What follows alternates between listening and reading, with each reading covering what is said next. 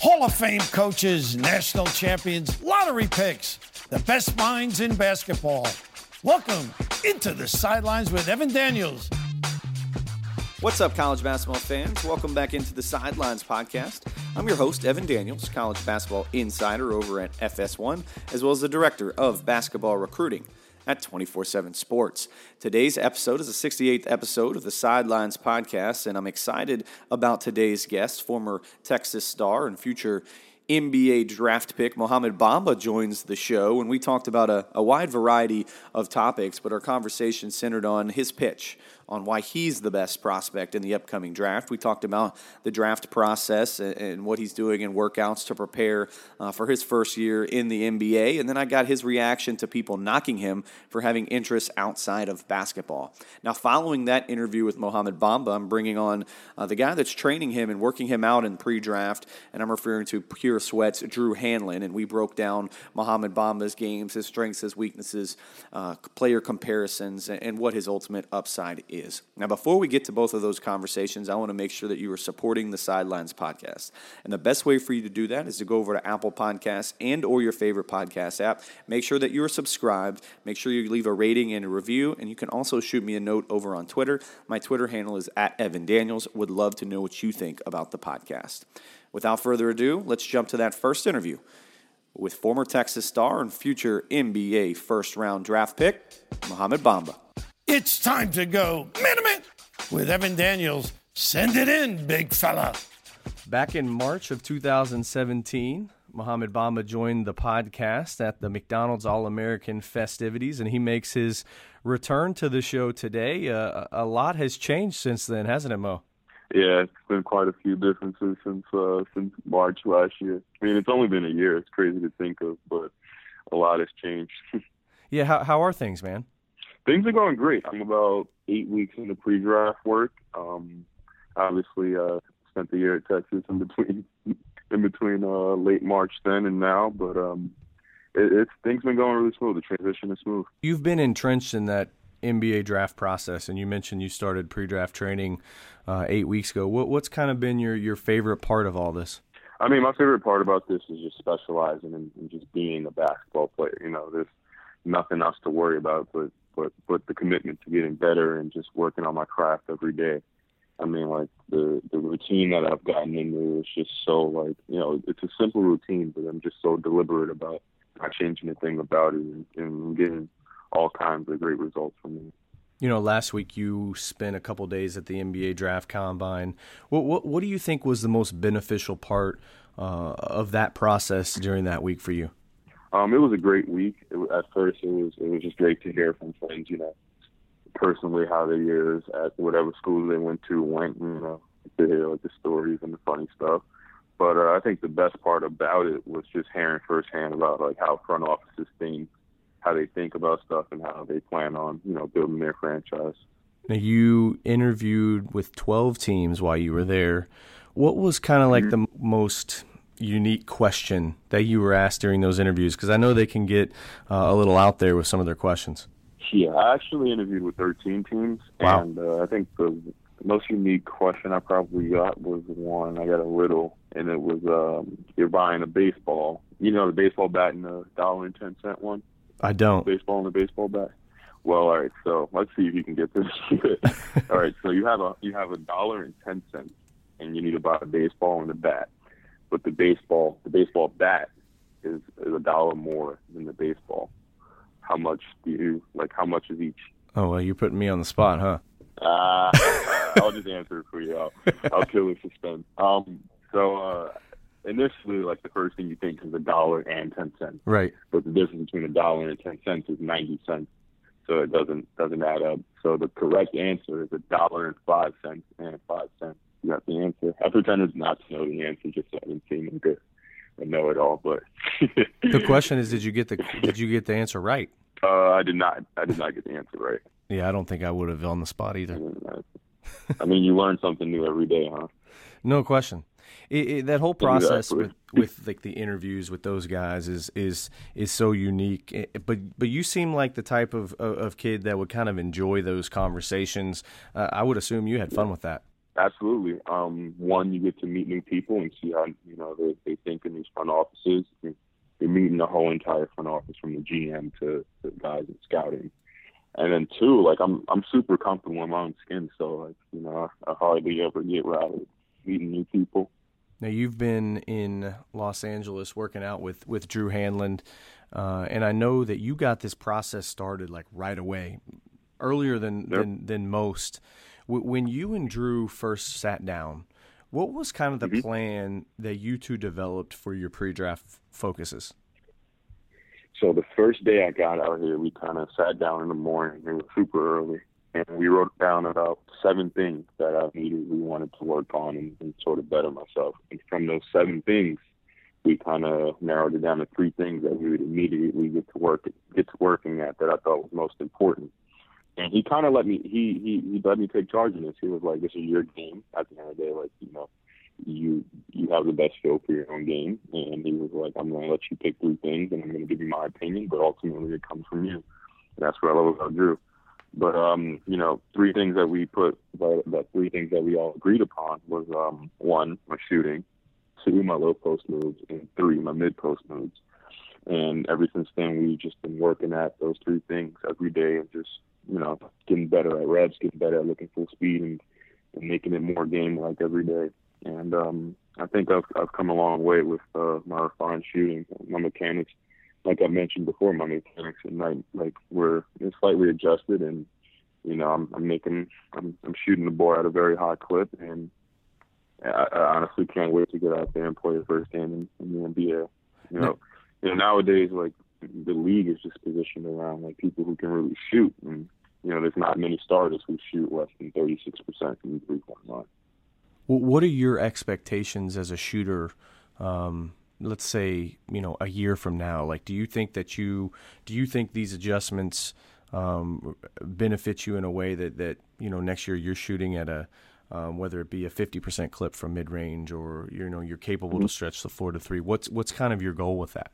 Realistically, I think I believe I'd be shooting well above at least 36% my rookie year. And, Drew always harps on, you can divide the number that you shoot in practice by 2, and that's the number you get. And I've been shooting well over 70%.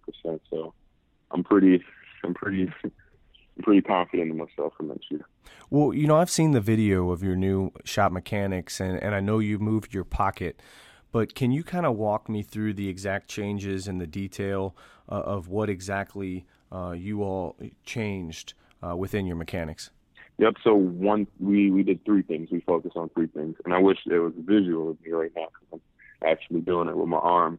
But one thing I wanted to do was lower my pocket, the side of my body to my elbow. I was shooting from about 122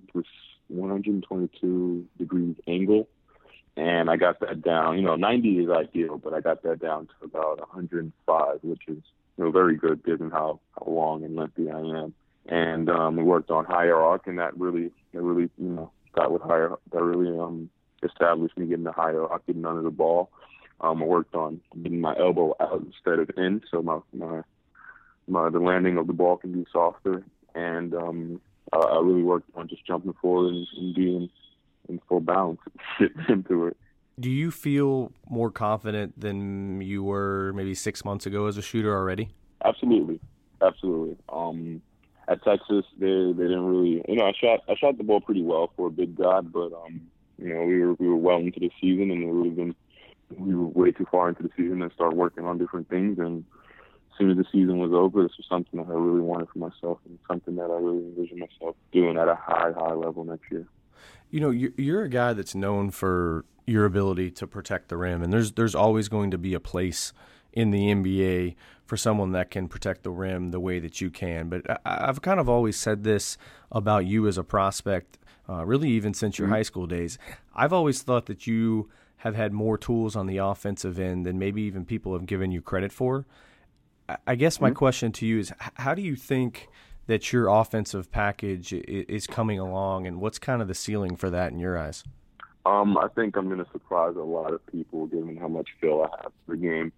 Coming up from Harlem, in order to play in those parks, you got to be able to handle the ball. So I attribute a lot of, my ball handling to just growing up in Harlem. But, things that we worked on was just like, some things came natural, like my footwork and, my being able to really read defenders. But we really worked on my post moves, my dream shakes, and my baseline fadeaways. And,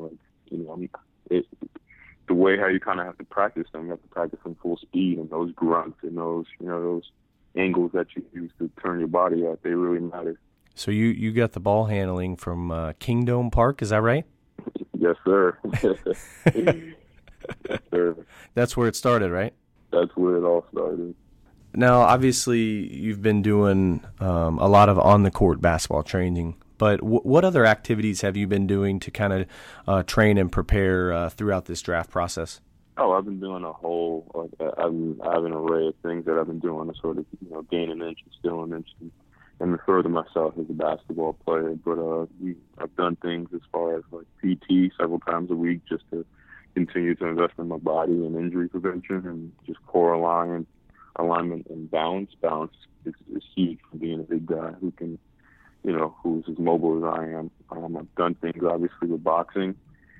As far as just like cardio and getting my wind higher, lots of yoga, lots of cycling, and the beach is right there, so I've been on the beach a lot. And as far as strength and conditioning, I've been working with the guy who did Julius Randle's transformation a summer ago, and he's crazy, but I love him. I couldn't imagine being across from you in a boxing ring, like you. Yeah, I don't know that I could ever land a punch on you. Who knows? Maybe if this basketball didn't work out, I'll be a boxer. You've also had the opportunity to spend some time with some, pretty big-time NBA players lately. Obviously, everybody knows how good Joel Embiid is now, and then you also got to spend some time with one of the NBA greats in Kevin Garnett. What's kind of the best piece of advice that you've received from those two guys? They given me a ton of advice, and they given me, the way how to lead. KG was big on just telling me how to lead used to be and what it is now, because he's still very much around it. But JoJo just gave me a lot of advice, just giving the way how to lead, you're star orientated, and importance of just fitting in personality wise within an NBA locker room. And JoJo's he's an interesting guy. He's a troll, as everyone knows him as, but he was very easy to get along with. Now, I saw on you did an interview on ESPN, and you were talking about some tricks that Mr. Embiid taught you. What were you referring to? He just I can't tell you. I have to kill you. But no, he taught me a lot of different things of how he draws fouls, but he told me a lot of the intangibles, just like how he was just very level-headed coming into the league, how he bought into a collective ego, how he came in, he was just an instant relationship builder. And, that's where I think I really differentiate myself from others in this track. One thing I'm curious about, and obviously some of the teams that you could potentially end up with have really good players already on them. How do you see yourself meshing, and how can your personality kind of fit in with some of these other big personalities in the league? Well, it starts with the locker room. Honestly, you want to be around a good core group of veterans who made the mistakes early on in their career, and they kind of give you the advice and the ins and outs about what goes down in the league. It also, my whole thing about being a pro is those guys are professionals, and they master exactly. They master exactly what they're good at and what got them to the league. And for me, it's just going to be having that impact, no matter how I do it, but just having that impact, probably having that impact and just really working at it, and then I'll be able to expand my game in other areas.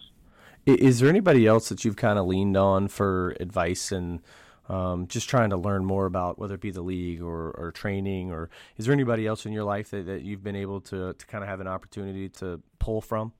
Are you talking about guys in the league or just people, period? It could be either.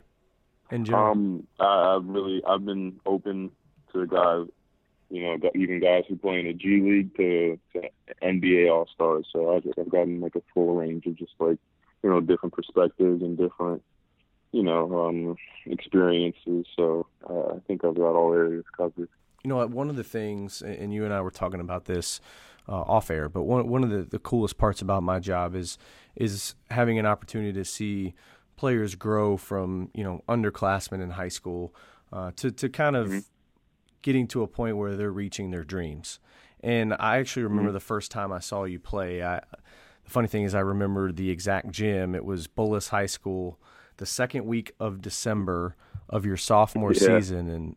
And I got a random tip. And honestly, it's probably a moment I won't ever forget because I remember walking into the gym just seeing this. You were probably 6'9" maybe at that time, and long arms and but I did a little digging. I think I wrote the first story on you. Did you have any idea, like at that time, that you could take what you have in basketball and do something like this? I mean, I had an idea that I was pretty special and unique in my own ways, but I didn't have quite the direction for it. I didn't know how to get the exposure, and I think going to West Town kind of really opened the door for a lot of these things. But I mean, I'd be sitting there lying to you if I said that everything is part of a deliberate plan, and I knew I was going to be here. Like, it took a lot of sacrifices and a lot of hard work to get to where I am. And the crazy thing is just like how much you've grown with your game since that starting point. Like, you had the physical gifts, but your game has grown so much since then too. Absolutely. And a lot of it just came with experience and just feel. In 8th and 9th grade, I went to a junior boarding school, and I wasn't playing against high school seniors until I was in 10th grade. And after I had about half the season, I really developed myself and really got used to playing at that physicality and that speed, and I just got used to it. A couple months after I saw you at Bullis, I ran into you in New York City. And you may or not remember this, but you made a comment to me that kind of expressed your intentions with what you wanted to do with the game of basketball and what you thought you could accomplish. And I don't know if you remember that conversation, but it's pretty cool to see how you've been able to take that and grow off that. I could tell at that time that you thought you could do big things with basketball. Yep, I had an epiphany. I had a realization after my sophomore year. And I realized how much more, like, this, it wasn't just a game. This was something that I really loved. And I didn't really think of there really being a ceiling for me. It was just like, this guy can do so-and-so. Why can't I do that? Let me go work on it. And I just kind of developed that attitude and that mentality. And like I said, a lot of sacrifices and hard work, and I am where I am now for a reason.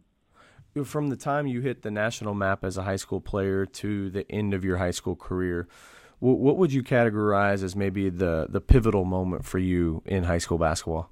There was a lot of different things, but I think losing that first state championship, it was the first time I really obviously I played a lot in a lot of championship games, and I was pretty emotional after it. But this really mattered to me, and it sucked. It was unfortunate.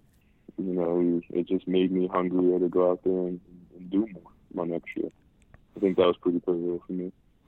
One thing I know about you is you're far from a follower, and by the end of your high school career, you had your pick of blue blood schools, and you opted to go to Texas and not a Duke or a Kentucky. What was kind of your thought process at that time in ending up at Texas? Well, my whole thing when I went through the recruiting process was just relationships. I was very big on relationships. I wanted to be told the truth about my game. I didn't necessarily want to be told what I wanted to hear. And coaches are really good at telling you what you want to hear, and then when you get to the campus, it's just a completely different story. But with Coach Smart, I kind of had to beg him to recruit me in a sense. But after Team USA, I reached out to him and told him that this is a place where I can see myself thriving at. And, shortly he realized that I was really serious about this, because a lot of guys, when they go through the recruiting process, they use they use a lot of schools, just like filler schools, to look good on their list. But I told him I was serious about looking at Texas as a place that I can, develop myself for however long. And after I told him that, he kind of opened up to me, and I opened up to him, and throughout the recruiting process, we just loved each other. He seems like really good at building relationships with high school recruits. What makes him so good at that? I think he's pretty intentional about building relationships with certain kids. He doesn't try to do it with every kid. He only really does it with kids he connects with, and that's the kids that he kind of roll with in recruiting. From the day that you stepped on Texas's campus until the day you left, which really wasn't that long ago, what aspect of your game do you feel like progressed the most? I'd say my strength and condition has come a long way. That's one thing I can really, attribute to Texas. That was the first time I was like very intentional and very. I just developed a different mentality going into the weight room. Like I told myself that I was going to get bigger and stronger going into it, and that's one thing that I really that was the first like real change at Texas. One of the things that I noticed at Texas and for a long time and really probably your last 2 years of high school, the game at times seemed to come pretty easy to you. But at Texas, you were challenged at times. For example, you guys lost to Baylor in double overtime, and then you bounce back and you have one of your best games of the season. How do you think some of that adversity that you went through, and really on and off the court, how do you think that's helped you?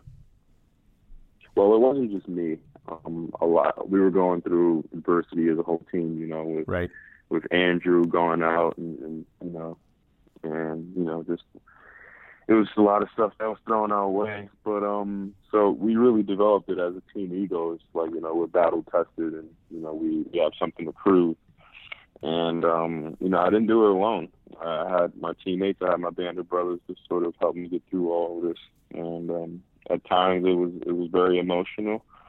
But we got through it. Like, for example, I thought the most pivotal moment for me, where I kind of grew up on the court, was a lot of people contributed to the Baylor game, but I think it came from the Texas Tech game at Texas Tech. I went out with some sort of a minor injury, and then I checked myself back into the game and was like, we're winning this game on a road. Unfortunately, the game didn't go as planned, and we ended up losing a tight one in OT. And I just remember just bawling in the locker room, even though, it was just super unfortunate that no matter how hard I worked, we lost the game. But that's where my teammates realized that this really mattered to me and that I was about the team and I was really bought in. Now let's switch gears a little here to the actual draft, and we're really not far from it. It's May 22nd, and the draft is a month away.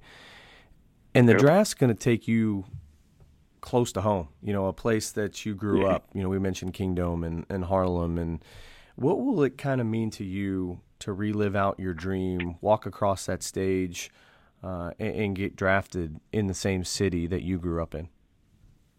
Oh, it'll mean everything to me. I have a lot of New York pride, and my experiences in Harlem has definitely shaped who I am as a person. So it's going to be every bit as special as you could imagine. What do you mean by that when you say it shaped you as who you are as a person?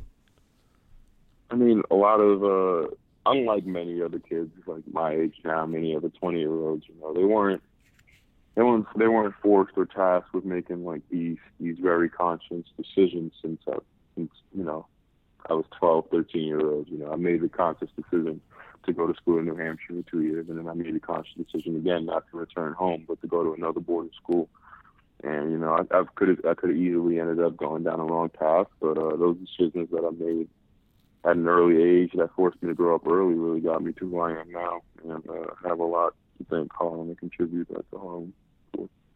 For a lot of different reasons, and it kind of speaks to what you were just saying. You've experienced a lot as a 20-year-old. How do you think the things that you've been through have prepared you to be a day one ready pro?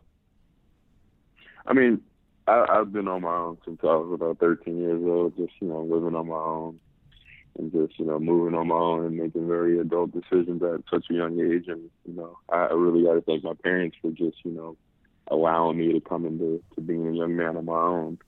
But I had, these types of reps since I decided to go up to boarding school since I was in 8th grade. So it really wasn't too much of a cultural shock or too much of a difference to me.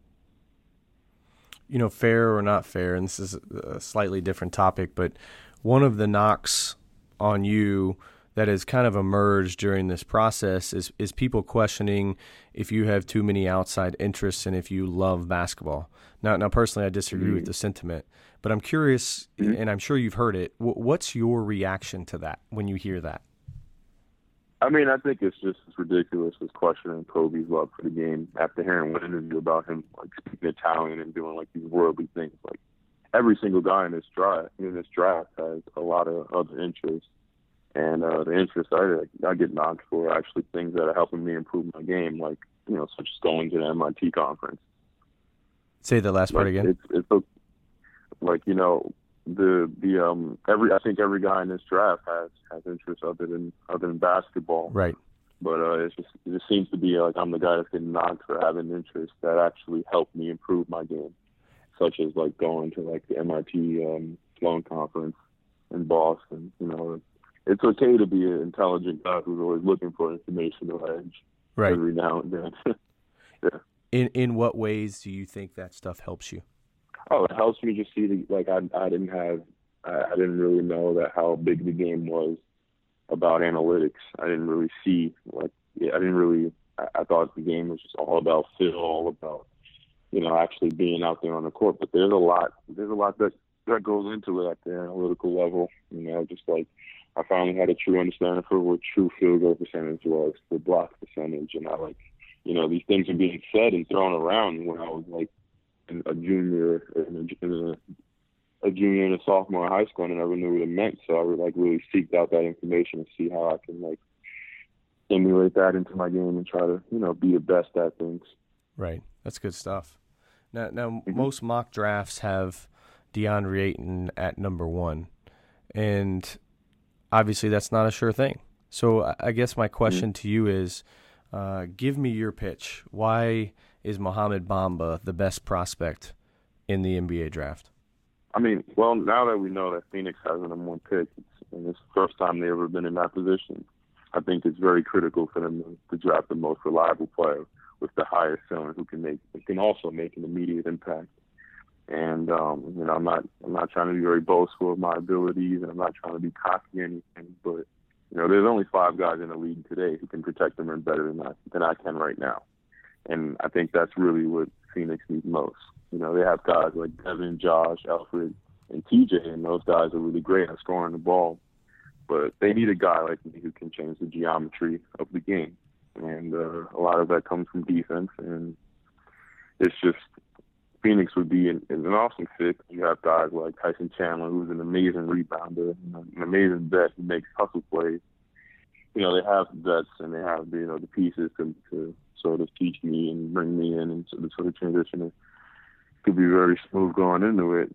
And I was saying they have guys like Tyson Chandler, who's an amazing rebounder and makes hustle plays, and who's great off the court. I've watched a series about him and Devin Booker and their relationship they kind of fostered, and how he was teaching him the ins and outs about the league, and the new coach that they brought in, how he was very instrumental in developing guys like Rudy Gobert, and how I can emulate his defensive strategies into my game. And I truly believe I'm the guy who can get up to speed the quickest and have the most immediate impact. And that franchise is honestly, I believe, they're a playoff contender with me in that lineup. It's cool to hear you, because you've clearly done research on this, and you said that you think there's only 5 guys in the NBA that can protect the rim better than you now. I'm curious, because you obviously have done the research. Who do you think are the 5?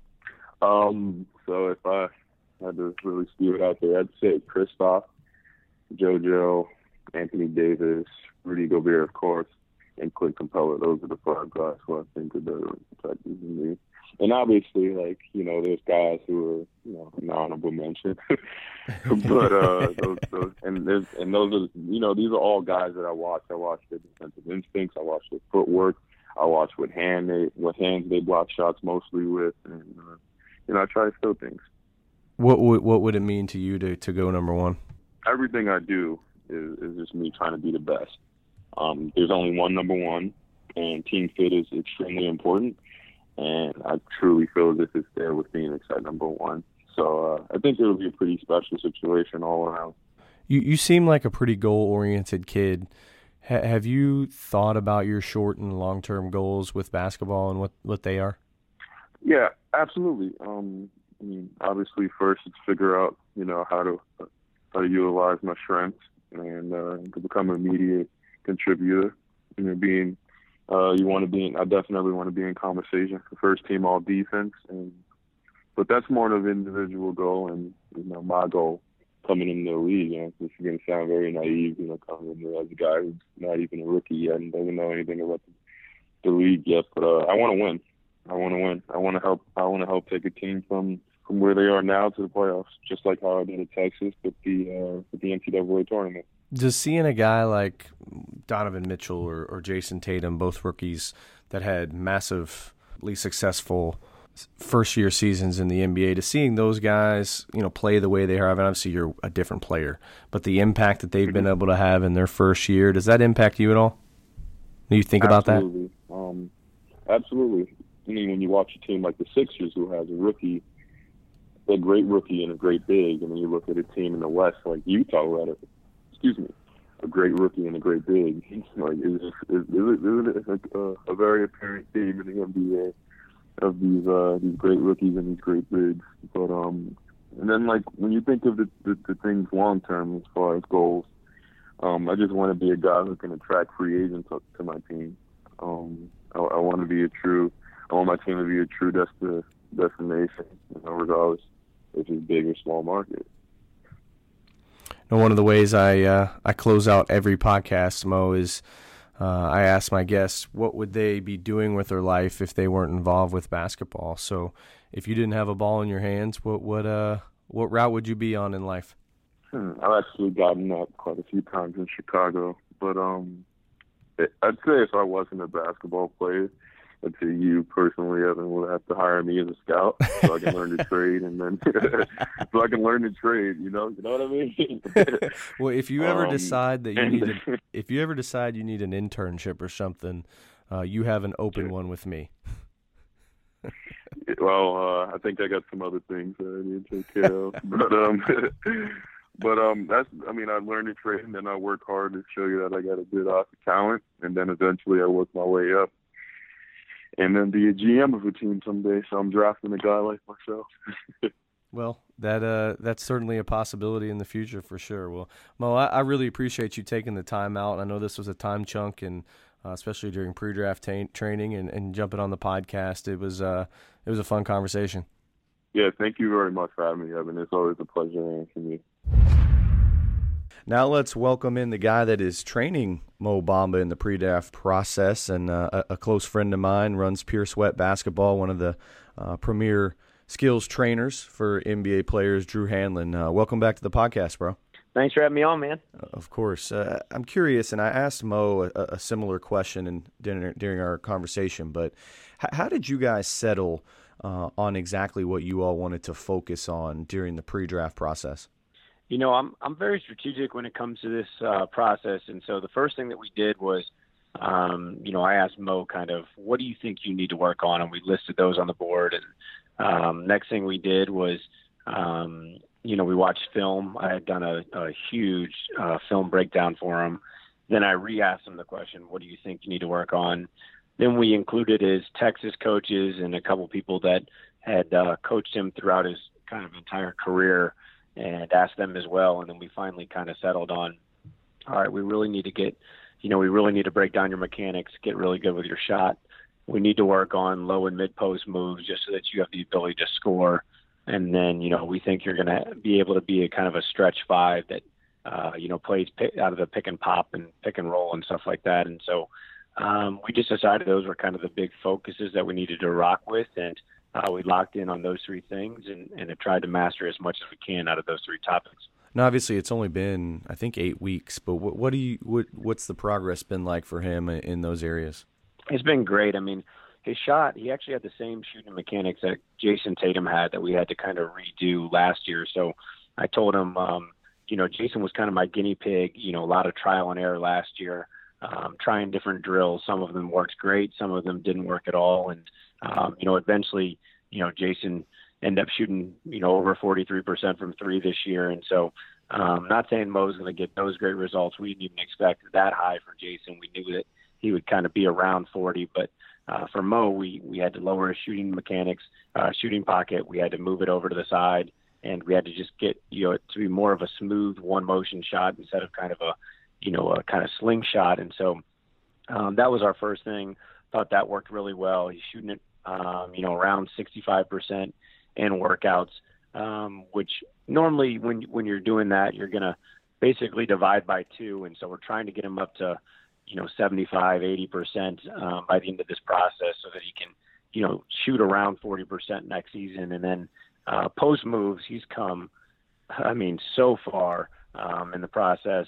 And he's got to spend time with guys like Joel Embiid and Kevin Garnett, and along with kind of the work that we've been doing together. So he's been able to pick the brains of two of the, best low post guys in the recent years, and then also just lock in on a consistent training program. But, the big thing that he realized was his entire career, he's just worked hard, but he really didn't have a focus. He didn't have a plan of attack. And so this is the first time in his life that he's actually kind of started to work smart and kind of add things to his game that can ultimately translate to game improvement. Everybody knows about his defensive potential.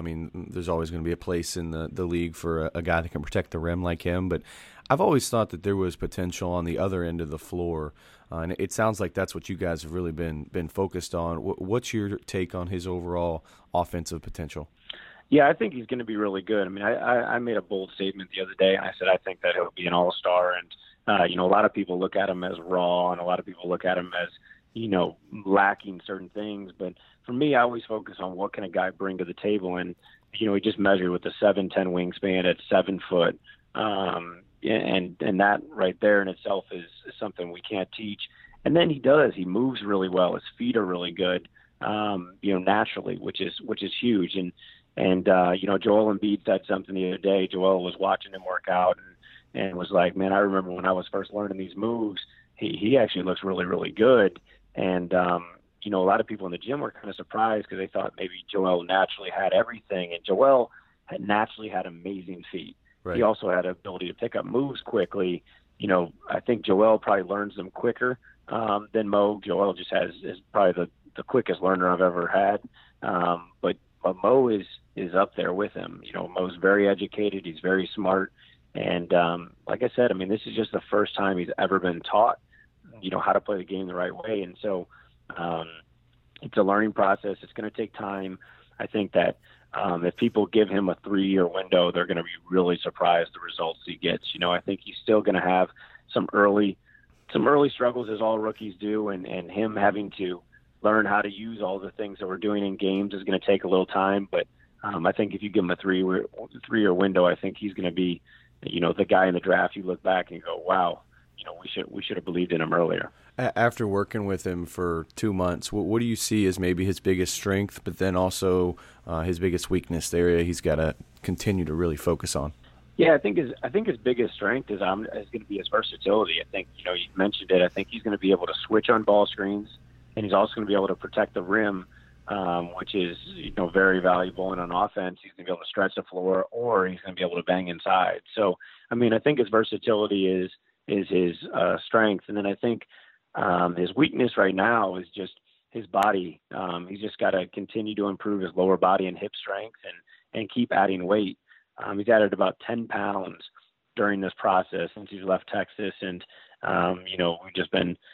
we have his guy that's been helping him out, Greer Love, has put him with one of the best chefs around town. And they've just been forcing him to eat. And his body's been actually able to kind of, process the weight, which is good. Sometimes, guys can't add weight, but he's been adding weight, and we're going about it in a strategic process. We don't want to put on too much weight. You see a couple guys that have put on too much weight in a pre-draft process, which has led to injuries. You want to make sure you kind of slowly build it the right way. And, he's added 10 pounds right now. He's been working hard in the weight room. And we know that as his body continues to fill out, he'll be able to utilize that strength and let him do all the things that he's working on the court. Now, obviously, you've worked with a number of NBA guys, and you mentioned Embiid and Jason Tatum, and maybe Embiid's similar. But I'm curious who you think he compares to, who his comp is in the NBA. I know how much you study the league. Yeah, no, I don't think Joel is. I think it's hard to put a guy that is as special as Joel, in that category, and I think it would be, and while we're still working on the same, kind of off the same program and stuff like that, I think it'd be unfair to compare him to a guy that I think will be an MVP candidate next season. So I think that Mo, if you look, there's not a guy very, very similar to him. I mean, a lot of people give the Rudy Gobert because he's longer. I think that, Rudy Gobert will probably win Defensive Player of the Year. So if Mo can scratch that surface there, that'd be awesome. But I think Mo is a little bit more gifted on the offensive end than Rudy. So I think if you take a little bit of DeAndre Jordan as far as how he can roll to the rim, catch lobs and stuff like that, a little bit of, Gobert, where defensively he can use his length and keep his hands high and kind of catch shots, be the second jumper and catch shots. And then offensively, I think you'll see kind of a not as polished version of Joel. And I think that if you look at those three things, I'm basically saying he's not going to get as good at defense as Rudy Gobert is right now, but he'll get somewhere close. He'll not be as good of a rim roller as DeAndre, but he'll get close, and not as good of an offensive player as Joel, but he'll get close. And if you put those three things together, you have a really versatile guy that, as he fills out and as he continues to work and learn the game, one of these days, hopefully we are talking about he's, better in some of those categories than those guys. But those are three kind of guys that have all been, mentioned as all-stars and defensive player of the years and et cetera, which is awesome to be, around. Yeah, if you're coming close to those three guys and you're putting that type of stuff together, you're going to be a pretty darn good NBA player. Last question for you, Drew. What do you think the ultimate upside with him is? And we all know about the physical gifts, and he's going to have the longest wingspan in the NBA, and the standing reach is absurd. But what do you think the ultimate upside is with him as a player? Here's the thing. It's funny because as skills coaches and as anybody in these guys' circles or in the draft, anytime you make a statement, everyone's like, well, of course he has to say that. You know what I mean? He's on this side. But and my past, there's been guys that I've worked with that I haven't really believed in, and I've been very honest that they'll be a role player, but I think Mo will be a star. I mean, I really do. It's one of the reasons why I took him in the pre-draft process. I had the opportunity to work with a couple other of the top 5 guys and turn them down to really lock in on Mo. And the reason I did that was I really believed in him. I look at, for me, I like finding guys that are kind of, athletically gifted, but really haven't been taught the game. You look at guys like Zach LaVine, who, believe it or not, at one point had everybody saying, why is he coming out of UCLA? He didn't even play at UCLA. And then, he blew up. And you have guys like Andrew Wiggins, who, he's really raw, he's not whatever, and then boom, player rookie of the year and had a great couple of years. Mo's in that category. Mo is one of those guys that people are going to doubt, and they're not going to believe it until they actually see it in games. And I think that when you look back at his year at Texas, a lot of people say, oh, he had a decent year, he averaged a double-double. I mean, when Mo's honest with you and when I'm honest with you, I mean, we thought we had a really bad season at Texas. He didn't have post moves. He did look, confused at times on the court. He looked like he didn't, bring the energy that he's capable of bringing. And he's kind of been very honest with himself and changed all those things. He realized his energy and effort wasn't there. And so he's been working his ass off, for lack of better words. I mean, and he's been, making sure that he brings it each and every day, which is a big question that a lot of people had. And he kind of really got down on himself about when he looked at the film. He didn't have offensive moves, and so he's been really focusing on the details and making sure that he's not only working on the moves, but mastering the moves so eventually he can use them in games. And then the final thing was he couldn't shoot. He shot under 30% from 3, and so he needed to do a complete shot remake and focus on making shots. And so, there was 2 ways he could go about it. He could say, hey, listen, I'm going to be a top pick just because I'm athletically gifted, and be content with that. Or he could really focus on, hey, how can I be the best player that I can possibly become? And he's taken the second route. And it takes a guy that loves basketball and craves improvement to do those things. And so I'm really excited about it. I know that the pro guys that I have out here that have already started their training programs are all, really impressed with them. A couple of guys have already, that have high draft picks have been excited and hopefully, hoping their team gets them. So that's always a good sign because it's hard to win over pros, but I think he's going to be really special. I think there's a lot of people that are doubting him in the media that are going to, look back a couple of years later and say, wow, I was wrong. Well, we are. We'll know very soon where he's headed. We're really not that far away from the NBA draft. And Drew, I appreciate you taking the time out and jumping on the podcast. Always appreciate it, and keep up the great work. Awesome. Thanks for having me on here. This is Shaka Smart. This is one of the most shocking upsets. VCU is on its way to the Final Four. Taylor, no, Felix, yes! And you're listening to The Sidelines with Evan Daniels. I'd like to once again thank Mohamed Bamba and Drew Hanlon for taking the time out and joining me on the Sidelines podcast. Enjoyed those conversations with both of those guys. I think Mohamed Bamba, as I really mentioned with both of those guys, has elite upside. And this is a guy that on my current big board, I have number 3 behind DeAndre Ayton and Luka Doncic. But I think his ceiling is high as anyone's in this draft because of those physical gifts, because of the wingspan, the standing reach, the length, but also because of his ability to protect the rim, his ability to rebound.